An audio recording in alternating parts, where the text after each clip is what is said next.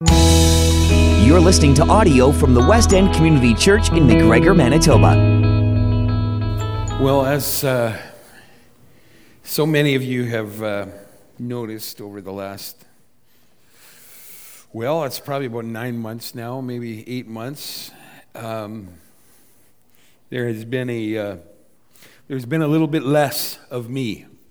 And you have noticed, and God bless you for noticing and asking me and all that sort of stuff. I really appreciate it. So as the pounds have diminished, there has been, a lot of way to goes and all that sort of thing. And then as more pounds kind of came off, I noticed some of your glances turned not so much to way to goes as more concern. And I appreciate that as well. And as always, Claudette and I really appreciate your prayers. So I just want to say, before we get going here, that I actually do have a few health issues that are related to the weight loss. And the weight loss has kind of helped and those sorts of things, but it does look, not everything is confirmed yet, and there's lots of up in the air, and there are some things that we still have to hear from the doctor, but it looks like I have some form of diabetes, and so that is something that Claudette and I will be dealing with, and so there'll be less lemon meringue pie, I guess, and some of the other really awesome things. I don't think about that too much. One of the things that I have been going through as I've been dealing with these last 9-10 months is almost insatiable thirst.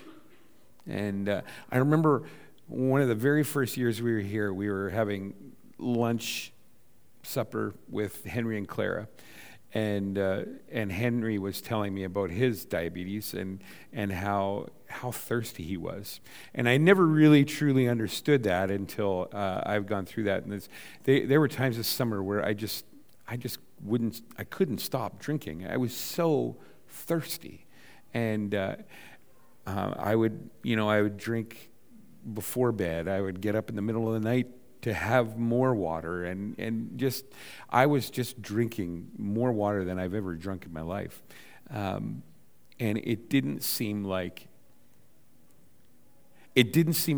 anything would be enough. No amount would be able to satisfy that thirst that I was kind of dealing with. I share that this morning because it really ties in well to what we're talking about this morning. And I wonder if the propensity that we have as human beings is to have our thirst quenched somehow, or we are seeking to have our thirst quenched. In some way, somehow we are trying to have, not maybe so much our physical thirst, of course that's important, but when we parallel that to our souls, to the very deepest longings of our hearts, on some level, we as human beings are looking for some kind of satisfaction. We are looking for some kind of fulfillment, for some kind of meaning. And the world, as a result of the fall, as a result of sin, is trying to offer you the quote-unquote quick fix. The world is trying to give you this thing that will satisfy your thirst for a bit, but then will ask you to come back for more. And when that doesn't work, and maybe you'll look for something else. And so there are a variety of things that we as humanity, that we as human beings, we use to try to satisfy that fulfillment, to try to satisfy that satisfaction, that existential thirst, as it were. We look for a myriad of quick fix solutions. And I think that if I asked a bunch of you to come up here and give personal testimony and just kind of share some of your story, I think we would hear a lot of different stories of people who tried to fill that vacuum inside with insert here, whatever it is. I mean, we have all, in some form or another, we have tried to fill it with work, or we have tried to fill it with whatever, with relationships, with money, with some form of power. We've all tried to take that and tried to quench that meaning, that thirst in our life with a whole bunch of different things. But the truth is that we just cannot find something that is going to quench our existential, our spiritual, our inner thirst for a lifetime, for eternity. We can't do it. There is nothing in this world that exists that will get us there. A man by the name of Zane Hodges said this. He wrote a book called The Hungry Inherit, and he said this: love, success, wealth, fame, these were but a few of the countless springs by which men had stooped to drink, only to rise from them to find that they offered no lasting inward satisfaction, no enduring personal fulfillment. But his water was different. It could accomplish a miracle. The one who drank it was secure from thirst, not merely for a time, but for eternity as well. So vital, so transforming was such a drink that in the innermost being of the man who drank from it, there was created an inexhaustible fountain of life. The waters of that hidden inner spring could not run dry. They could not be staunched. They virtually leaped up to produce the surpassing experience of eternal life. So my question for you and for me this morning is this. Have you ever felt that way? Have you ever felt thirsty? Have you ever felt like there's just no filling that void in your life? Well, I'm glad you're here this morning, if that's the case. I'm glad we're all here this morning because we are going to look at a portion of Scripture where this topic is expressly talked about. We're going to talk and look at a precious conversation that Jesus has with a woman. We don't even know her name. She is just referred to as the woman at the well. And Jesus has this conversation with this woman, and he is going to deal with her with some of the same things that we have been talking about already this morning, with many of the same things that we already mentioned. And my hope is that as we look at this divine encounter, that we might see ourselves at the well, in the woman's place. That it would be either a reminder of when we encountered Jesus and he quenched our thirst, or maybe on the flip side of that, maybe today is the day when you will receive a prompting in your heart from the Holy Spirit that it's time to have your own conversation with Jesus. That's my hope. So today what we want to see is we want to see Jesus do a little bit of heart surgery, right? And I hope that as we look at this passage in John chapter 4, this is what I want you to see. I want you to see that only God can meet the deepest needs of the human heart through a relationship with Jesus. Let me just say that again. Only God can meet the deepest needs of the human heart through relationship with Jesus Christ. That's where we're going this morning. I'm glad you're here to go on this little journey with me. So let's pray before we get started. Father, these are important things that we talk about. And so I ask that you would draw our attention to your word.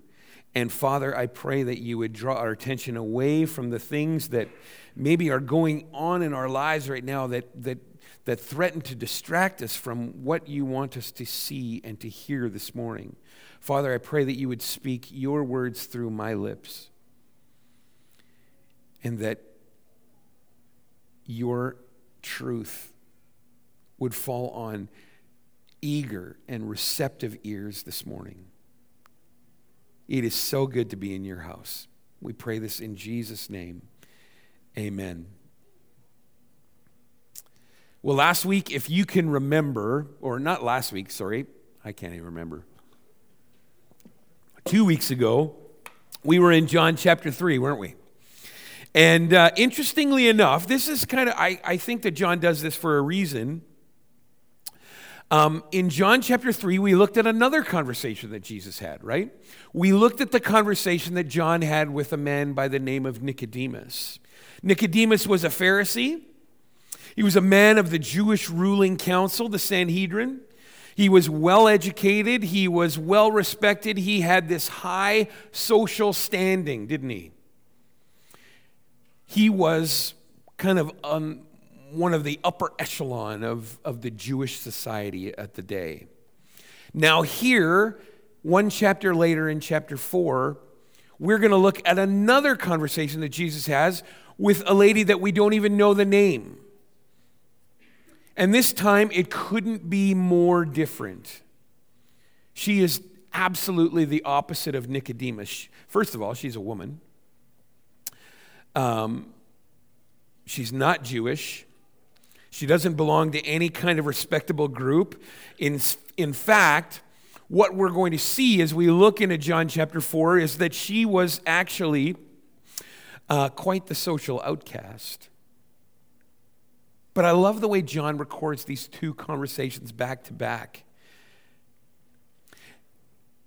And you know what I think, just as an aside, what John, I think, is trying to tell us or trying to show us is that Jesus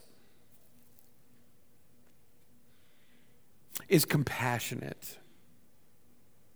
And he's trying to show us how relatable Jesus is, how approachable Jesus is. He's approachable and relatable to the high class, educated, respectable usher echelons of society like Nicodemus. But he's also relatable to the lowly and to the broken and to the rejected outcasts of society. Doesn't matter who you are. Doesn't matter where you've been. Doesn't matter where you're going. Jesus is always ready to have a conversation with you. He's always ready to inject himself into your life. That's the beautiful picture of the way that I think that Jesus can relate to all people. So, as I mentioned, we don't know her name. We just know that she's a Samaritan, and we are going to gather some information about her life from the course of this conversation. So what we're going to do, we're not going to read the chapter because it's lengthy. We're not going to read the story as it were, but we're just going to kind of go verse by verse. We'll read a verse here, we'll make some comments on it, and then we'll go on. And hopefully we'll be able to find ourselves in this story as we go through it. So here's what, I hope that you're there, John chapter 4. I just want you to, first of all, let's read verse 3. Verse 3 says, "So he came to a town of Samaria called Sychar, near the field that Jacob had given to his son Joseph." Okay, so if you back up even a little bit further, what you're going to find is that Jesus had been in Jerusalem for Passover. And now what's happening is Jesus is traveling north again. And he's leaving the region of Judea, and he's making his way back to Jerusalem. So, for all you, I'm going to do you a favor this morning, because I guarantee you, I always say I guarantee something, and then you all prove me wrong, but I would wager that many of you have never once even looked at your map in your Bible. So I'm going to encourage you to look at your map in your Bible today. There might be a map that has a heading of the ministry of Jesus, or the map or the Israel during Jesus' time. Take a look at that. And we want to orient ourselves, okay? And what we want to do is we want to see where Judea is, and we want to see where Galilee is in the north. So Jerusalem is in the province of Judea, okay? Take a look at your map. This is exciting times. We're looking at our maps in our Bibles. So we have Judea in the south. Jerusalem is in Judea, and Jesus is leaving that region, and he's moving north. Okay, and he's heading back to Galilee. You're going to see like a river that goes from the Dead Sea in the south, which is in Judea, and to Galilee in the north. There's a river in between. That's the Jordan River, and that's the eastern border of Israel. And in between Galilee in the north and Judea in the south, Jerusalem. And actually, Jesus was heading for a place called Capernaum, which is in Galilee. I know I'm dazzling you with all this geographical information. In between Galilee in the north and Judea in the south is Samaria, right smack dab in the middle. And within the province of Samaria is the town of Sychar, where John chapter 4 is set. Okay, everybody oriented themselves? Everybody kind of taking a look? So Jesus is on his way back from Jerusalem, and it tells us in verse 4, he said he left Judea, departed again for Galilee, and he had to pass through Samaria. And he came to a town of Samaria called Sychar, near the field that Jacob had given to his son Joseph. So Jesus is on his way back from Jerusalem. He's heading north. He's heading to Galilee. And I hope that you notice that when it says in verse 4 that he had to pass through Samaria, that is incredibly significant. And I want you to remember that. Because history tells us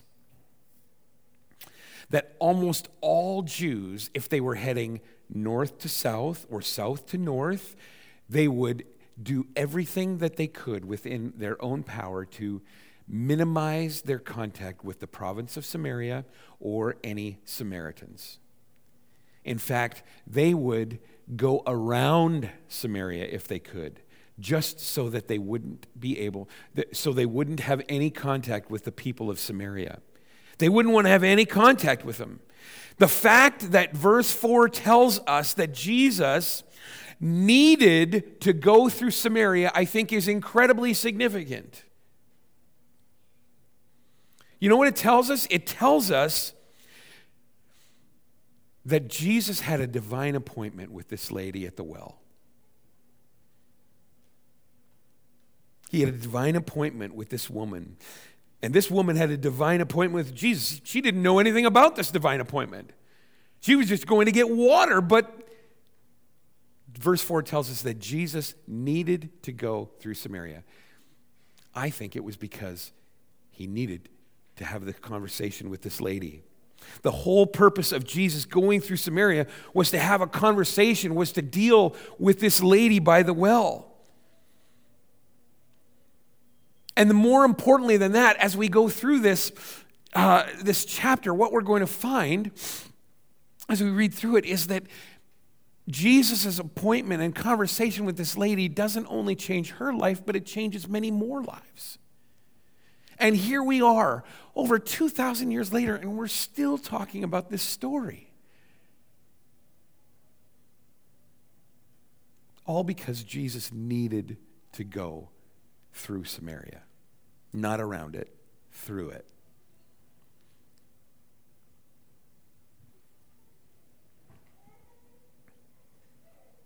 This is a relatable, this is a true and relevant story. And it's just as relatable and true and relevant today as it was 2,000 years ago. So let's give ourselves just a little bit of context, okay? I don't want to spend too much time on context because our time is fleeting, but here's the reason why Jews didn't like Samaritans, and vice versa. The Samaritans, they weren't fond of the Jews either. Here's why they avoided contact with each other. See, there was this long-standing animosity between Jews and Samaritans. There was deep prejudice here, racial tension that still exists today. Why was that? Well, here's the reason. If you go back from the time when Jesus was around, go back about 700 years, 722. Remember, that's a very significant date, 722. That's when the Assyrians came and just basically wiped out the northern kingdom of Israel. Okay? Don't want to give you too much history, but that's what happened. The Assyrians came and they decimated Israel, and what they did was their practice was to deport some people from the country that they kill or that they conquered, and what they would also do was they would import some of their own people into the country. So they deported some people, imported others, and what happened was that the people that they imported would marry with the people that were left behind in the country, and that they would intermarry, and then they would have children, and then all of a sudden you didn't have so much a Jewish nation or a nation that had been conquered, but you had actually an Assyrian province. It was genius.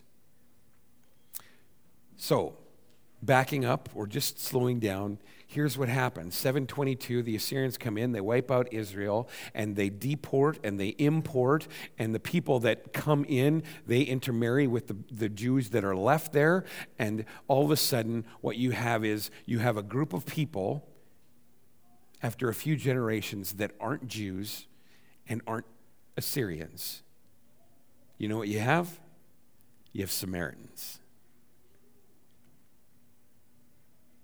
And so, within the same region, within the same country, 700 years later, at the time of Jesus, what you have is a bunch of people.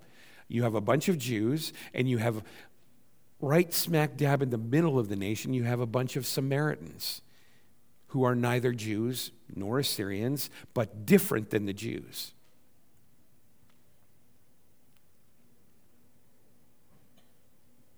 And they didn't like each other. Because they were a mixed race, the Samaritans, not only did they not only were they seen as a mixed race, but they also had a mixed religion. They adopted some of the things of the Jews,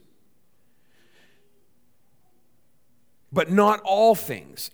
For example, they believed in the first 5 books of the Bible. We call them the Pentateuch, or some people call them the Pentateuch: Genesis, Exodus, Leviticus, Numbers, Deuteronomy. They held those things, those books to be true, the ones that were written by Moses. But the rest of the Old Testament, like the prophets and the Psalms and the poetry and all that sort of stuff, that was hogwash. They did not hold to those writings. They did not accept the rest of the Old Testament. Also, the Samaritans would practice some of the Jewish feasts, but they wouldn't they wouldn't practice all of them. And they would adjust and they would modify all the Jewish celebrations to kind of, fit their needs a little bit better. And because they were a mixed race, right or wrong, they were not allowed to worship in Jerusalem. And so, as a result, they built their own temple on a mountain called Gerizim. And on Gerizim, which was in the region, the province of Samaria, they also changed some of the biblical stories in their narrative. So what they said that the Garden of Eden was on Mount Gerizim. It wasn't. They said that Noah's Ark, when it came to rest on Mount Gerizim. It didn't. They said that Abraham offered his son Isaac as a sacrifice on Mount Gerizim. He didn't. So they modified, they adapted, they adjusted their history and the biblical narrative that surrounded it to suit themselves and to put them actually in the best light. So that's the background for John chapter 4. Okay, always important that we have a little bit of context, right? So this is the story, and this is the context, the background that is related to this woman who belongs to a unique group of people. This woman at the well was a Samaritan woman. She was someone that the Jews did not have contact with. By and large, Jews did not associate with, they did not talk with, and they were always prejudiced towards all Samaritans, let alone a Samaritan woman.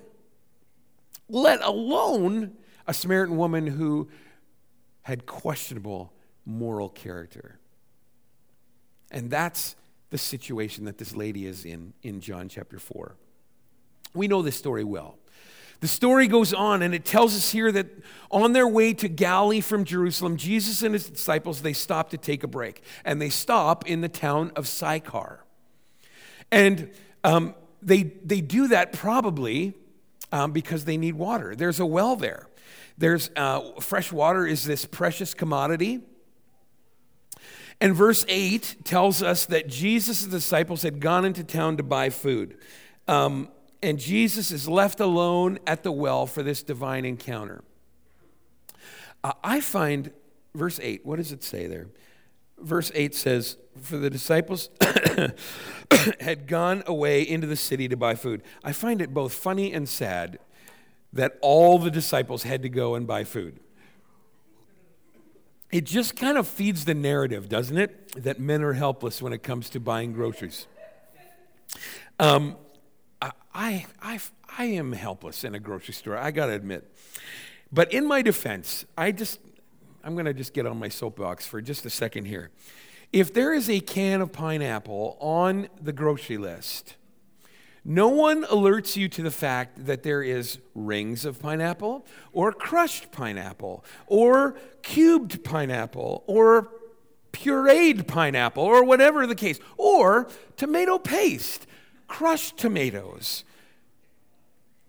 tomato sauce, whole tomatoes, or orange juice, pulp, no pulp, extra pulp. What is the deal with all the different things? No wonder the disciples were confused. I once heard a story about a guy whose wife told him to put ketchup on the grocery list, and so he did, and then he couldn't read the rest of the grocery list. Some of you are going to get that later. Where was I? I'm sorry. I totally went off on a tangent there.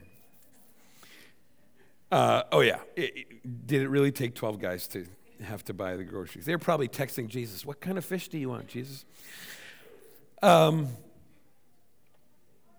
here Jesus is, and he's alone by the well. And in verse 6, it says that he is weary from the journey, and it tells us in verse 6, what does it say there? Let's read it together.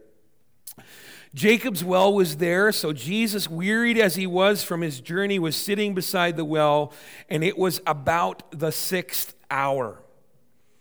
So the 6th hour is biblical speak for 12 noon, okay? Verse 7, let's read that. It says, a woman from Samaria came to drink water, or to draw water, and Jesus said to her, give me a drink. So this is highly unusual. It's not highly unusual that a woman would come to draw water. That was actually pretty standard. But what was unusual was that this lady would come at the very top, and she would come at high noon when the day was at its hottest. Typically, the women came to draw water in the cool of the day as the sun was setting. They wouldn't come in the heat of the day at high noon. So you have to ask yourself, why was this woman coming when she came? And I think the answer is because she wanted to avoid the other ladies. She wanted to avoid the other women because of what we learn from her life in the course of this conversation. We find out later on that she has been married for 5 times, and now she is living with number 6, and she's not even married to him. So if you can imagine in a town 2,000 years ago, when reputation and character were foremost in the minds of most people, putting on a brave front, putting on a good outward appearance, you can imagine in a small town what kind of reputation this woman had. These other women in the town probably didn't like her, truthfully. They probably would see her as a woman of low morals, shameful character. They would see her as a woman that had a reputation in town that would make her a social outcast. So the awkwardness of going to the well and having to endure the glances and the whispers behind her back, no wonder she wanted to avoid that. But what she doesn't realize is that by going to the well at high noon, she actually was coming at the exact time of her appointment with Jesus. I mean, it was culturally unacceptable for a man to speak to a woman in public unless they were related, unless they had a marital relationship. In addition, it was even more unusual for a Jew to speak to a Samaritan. And when you put those things together, these things just didn't happen. You got this Jewish man, Jesus, speaking to a Samaritan woman, the woman by the well. It's highly unusual, and she knows it. And look at what she says in verse 9. The Samaritan woman said to him, "How is it that you, a Jew, ask for a drink from me, a woman of Samaria?" For Jews had no dealings with Samaritans. Now, we don't always, when we read the Bible, get inflection in tone. Don't you think this lady was maybe a little bit sassy? When she was talking to Jesus, maybe a little bit sarcastic. Maybe she was just saying,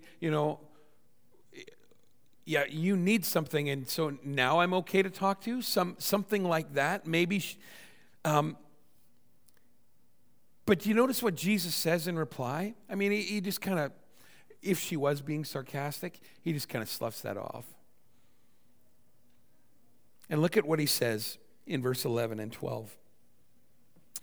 Verse 10, Jesus answered her, "If you knew the gift of God and who it is that is saying to you, 'Give me a drink,' you would have asked him, and he would have given you living water."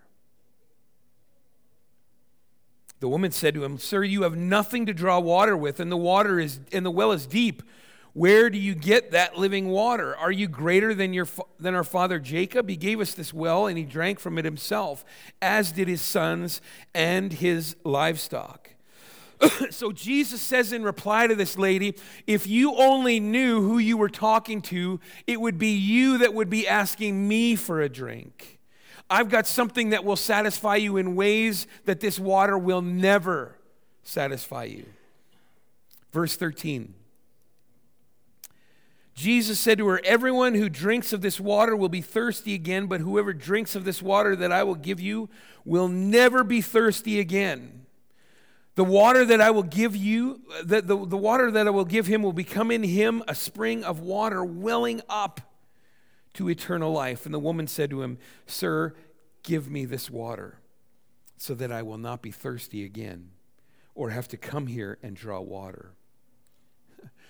So maybe what starts out as a kind of a sarcastic or cynical attitude quickly turns into something else because Jesus has said something that has sparked her curiosity. You have water that I can drink and I won't be thirsty again. Who wouldn't want that? Who wouldn't want to have to come to the well in the middle of the day when it's hot to avoid shameful glances? She's thinking physical thirst, right? She's thinking about her physical needs, but Jesus is talking about quenching something that is deeper within her. He's talking about bringing satisfaction to her heart in ways that nothing and no one else can. And little does she understand that he's not talking about this, the physical thirst and quenching that. He's not talking about that at all. He's talking about something that only he can offer. He's talking about quenching the very deepest longings of her heart. And that's the direction he starts to go. He first talks about water, and he talks about that, and then he moves in a completely different direction. And he's about to kind of perform this meticulous kind of heart surgery on this lady. And because he wanted her, and by extension, he wants you to understand, I'm talking about your heart, lady. I'm talking about the deepest longings of your heart. And so in verse 16, Jesus says something that on the surface sounds completely out of left field. Because he's talking about this lady, he's talking about water, he's talking about getting a drink from her, and then he's talking about living water. And then look at what he says in verse 16. Jesus said to her, "Go, call your husband and come here." So up until this point, he'd been talking about water, and now he says, "Go get your husband." And you know how she replies. She says, "Well, I don't have a husband." I find that interesting that she tells him that. She could have said, "That's none of your business." She could have said, she could have lied. She could have said he's away on business. She could have said anything, but no, she comes right out and she says to him, "I don't have a husband." And Jesus says, "Yep, that's true. The fact of the matter is you've been married 5 times, and the guy that you're living with is now number 6. So Jesus just cuts to the quick right away, and he lays her wide open here. He cuts her heart open. He exposes what's going on in her life. And in one statement, by divine inspiration of the Holy Spirit, Jesus cuts through the fluffy chit-chat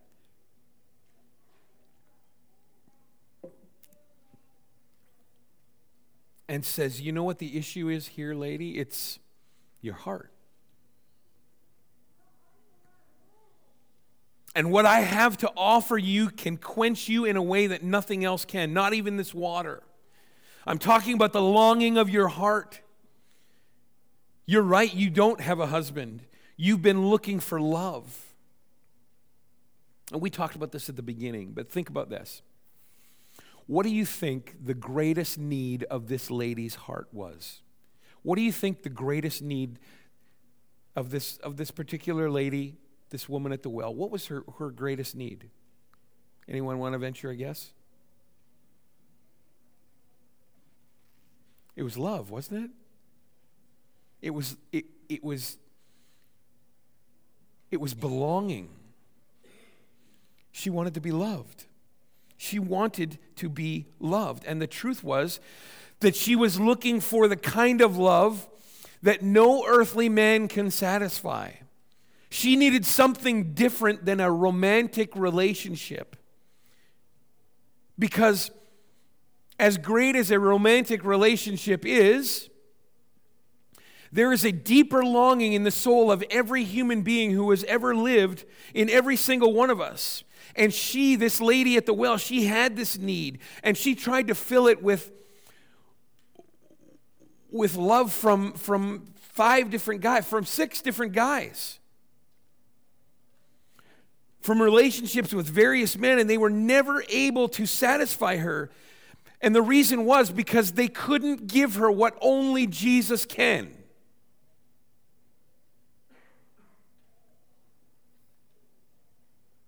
You know, Jesus gave us human relationships as a wonderful gift. Human relationships are friendships. Human relationships like marriage. God gave us those things as a gift, and they're meant to build us up. They're meant to be good things in our lives. God has given us those things to complement our lives, not complete us. There was a movie a number of years ago, and the big line in the movie right at the end was, you know, the guy says to the girl, "You complete me." Yeah, whatever. That's not true. Because we cannot complete our spouses. And don't ever think that when you get married, you are finally completed, because that's not what God intended. God intended your spouse, your relationships, to complement you, but never to complete you. I mean, think about it. Your husband and your wife cannot complete you, and if you think that he or she can, that you are always going to be gloaming onto them to try to get something within you satisfied that they simply cannot meet. It can only ultimately be met by Jesus. I mean, if you believe that, then what does that say about people who are single? Does that mean that they aren't complete? That's not true.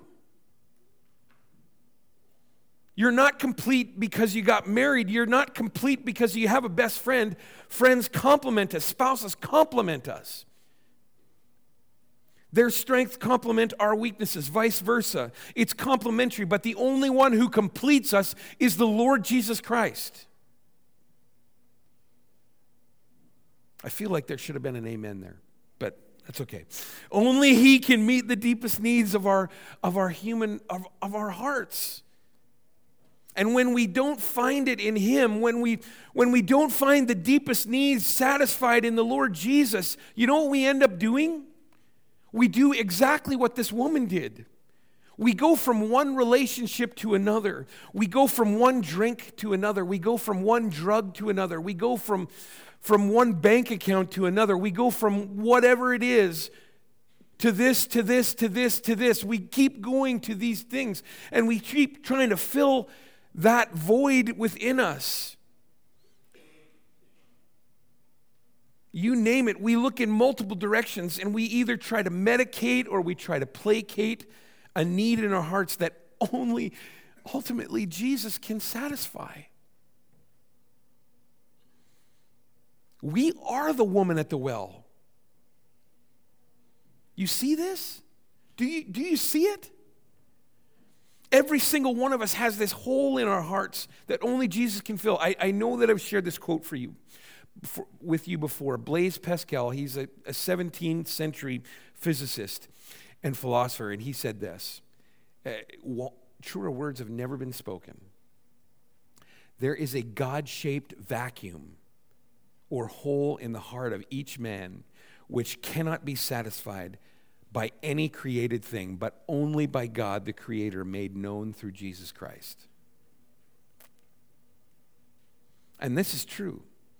The longing that we have for love and acceptance, and the longing that we have for forgiveness, and the longing that we have for fulfillment only comes in Jesus. We are the woman at the well who needs a Savior. And so, for you note takers, and I am being completely honest here this morning. I'm not trying to slip in subpoints and all that sort of stuff. I only got 1 point. Only one.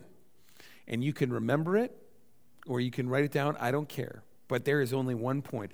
Here's what we want to walk away from this service with. Only God can meet the deepest needs of the human heart through relationship with Jesus. I said it at the beginning, and I'll say it again. Only God can meet the deepest needs of the human heart through relationship with Jesus. That's the point of this conversation, this story that we have here in John chapter 4. This encounter that Jesus has with the woman at the well. Only God can meet the deepest needs of the human heart through a relationship with Jesus Christ. That's the point of this encounter with the Samaritan woman. Look at verse 19. Verse 19 says, the woman said to him, "Sir, I perceive that you are a prophet. Our fathers worshipped here on the mountain, but you say that in Jerusalem is the place where people ought to worship."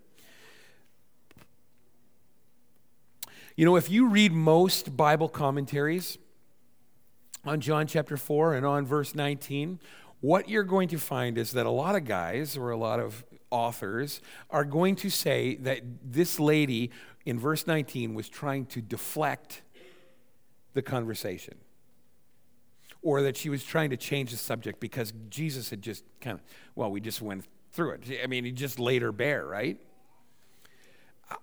I'm gonna just suggest that maybe this is something different.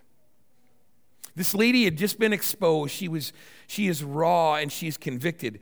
Could it be that she is asking because in that day, the way that you made atonement for your sins through a sacrifice, right? I mean, when you wanted to atone for your sins before Jesus, what did you do? Well, in the days of Moses, you went to the tabernacle. In the days of David and Solomon and after that, there was a temple. And you went to the temple to atone for your sin.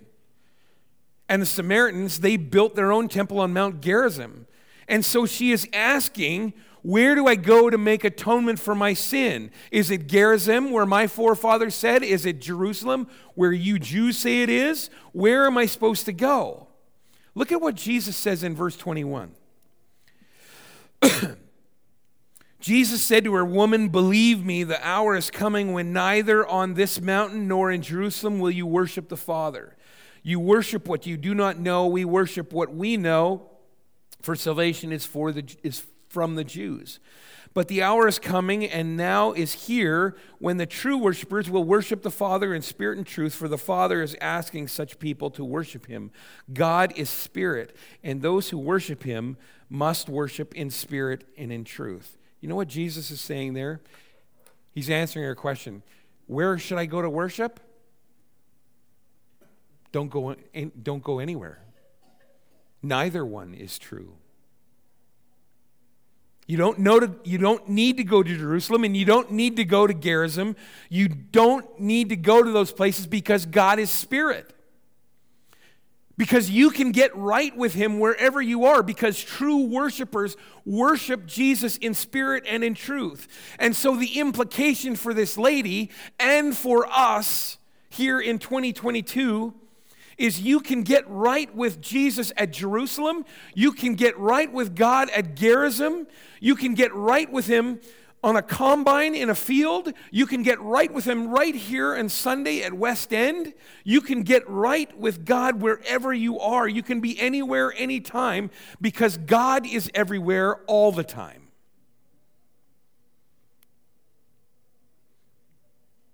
Take a look at verse 25. This is the lady's response. She said, the woman said to him, "I know that Messiah is coming, he who is called Christ. And when he comes, he will tell us all things." And Jesus said to him, "I who speak to you am he." The lady's response is, I'm looking for the Messiah. And Jesus says, I'm the one you've been searching for. I'm the one who can satisfy every longing of your heart. And this is one of the rare times in the Gospels when Jesus reveals himself, and he doesn't mind someone leaving that encounter and telling others about it. This lady runs back into town, the scriptures say, and she says to everyone, "Come and meet this man who knew everything that I did." And what's interesting here is as you read on in John chapter 4, which I encourage you to do in your quiet time this week, you're going to find that they invited Jesus and the disciples to stay for 2 more days. And many, it says, in that town believed in Jesus. They were drawn to Jesus because of this lady's story, because of her testimony.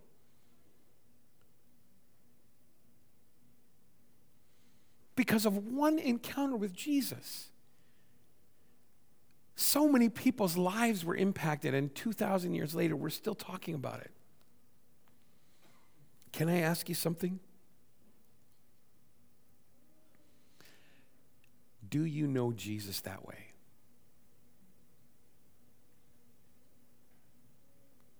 Have the deepest longings of your heart been satisfied through a relationship with Jesus Christ?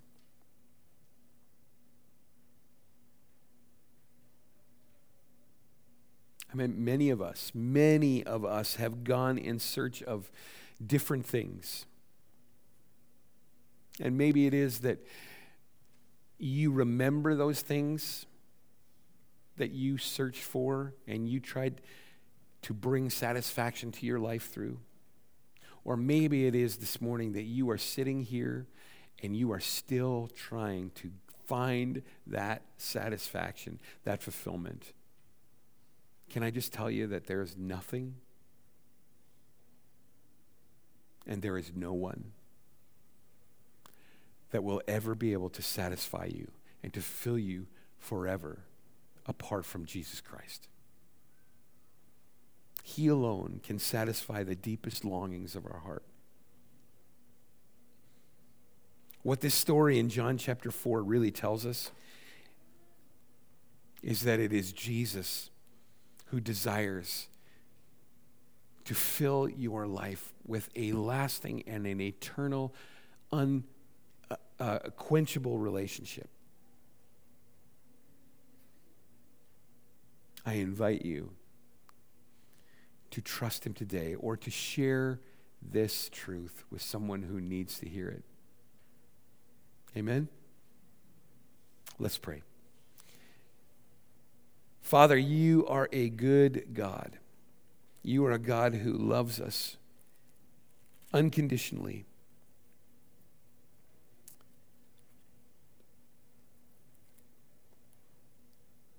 You desire to be a part of every aspect of our life. You ask that we come to you. You ask that we give you our lives, and in return, you provide meaning and satisfaction and fulfillment and water that satisfies forever. And yet we know, Father, that there are so many out there that still need to drink from that well. And it is incumbent upon you, upon all of us to do what we can to share the truth of the living water. Father, I pray that if it is that we need to do business with you, to have this divine encounter, this conversation with you, Father, I pray that we wouldn't wait, that it would be today. And Father, if it is that we know of people in our lives that need to hear the truth, that need to have this appointment with you, Father, I pray that we would help them, that we would share what we know, and that they too would drink from the water that will satisfy for eternity. Man, it's good to be in church, Father. I do thank you for your grace and for your love and for your mercy. We pray this in Jesus' name. Amen.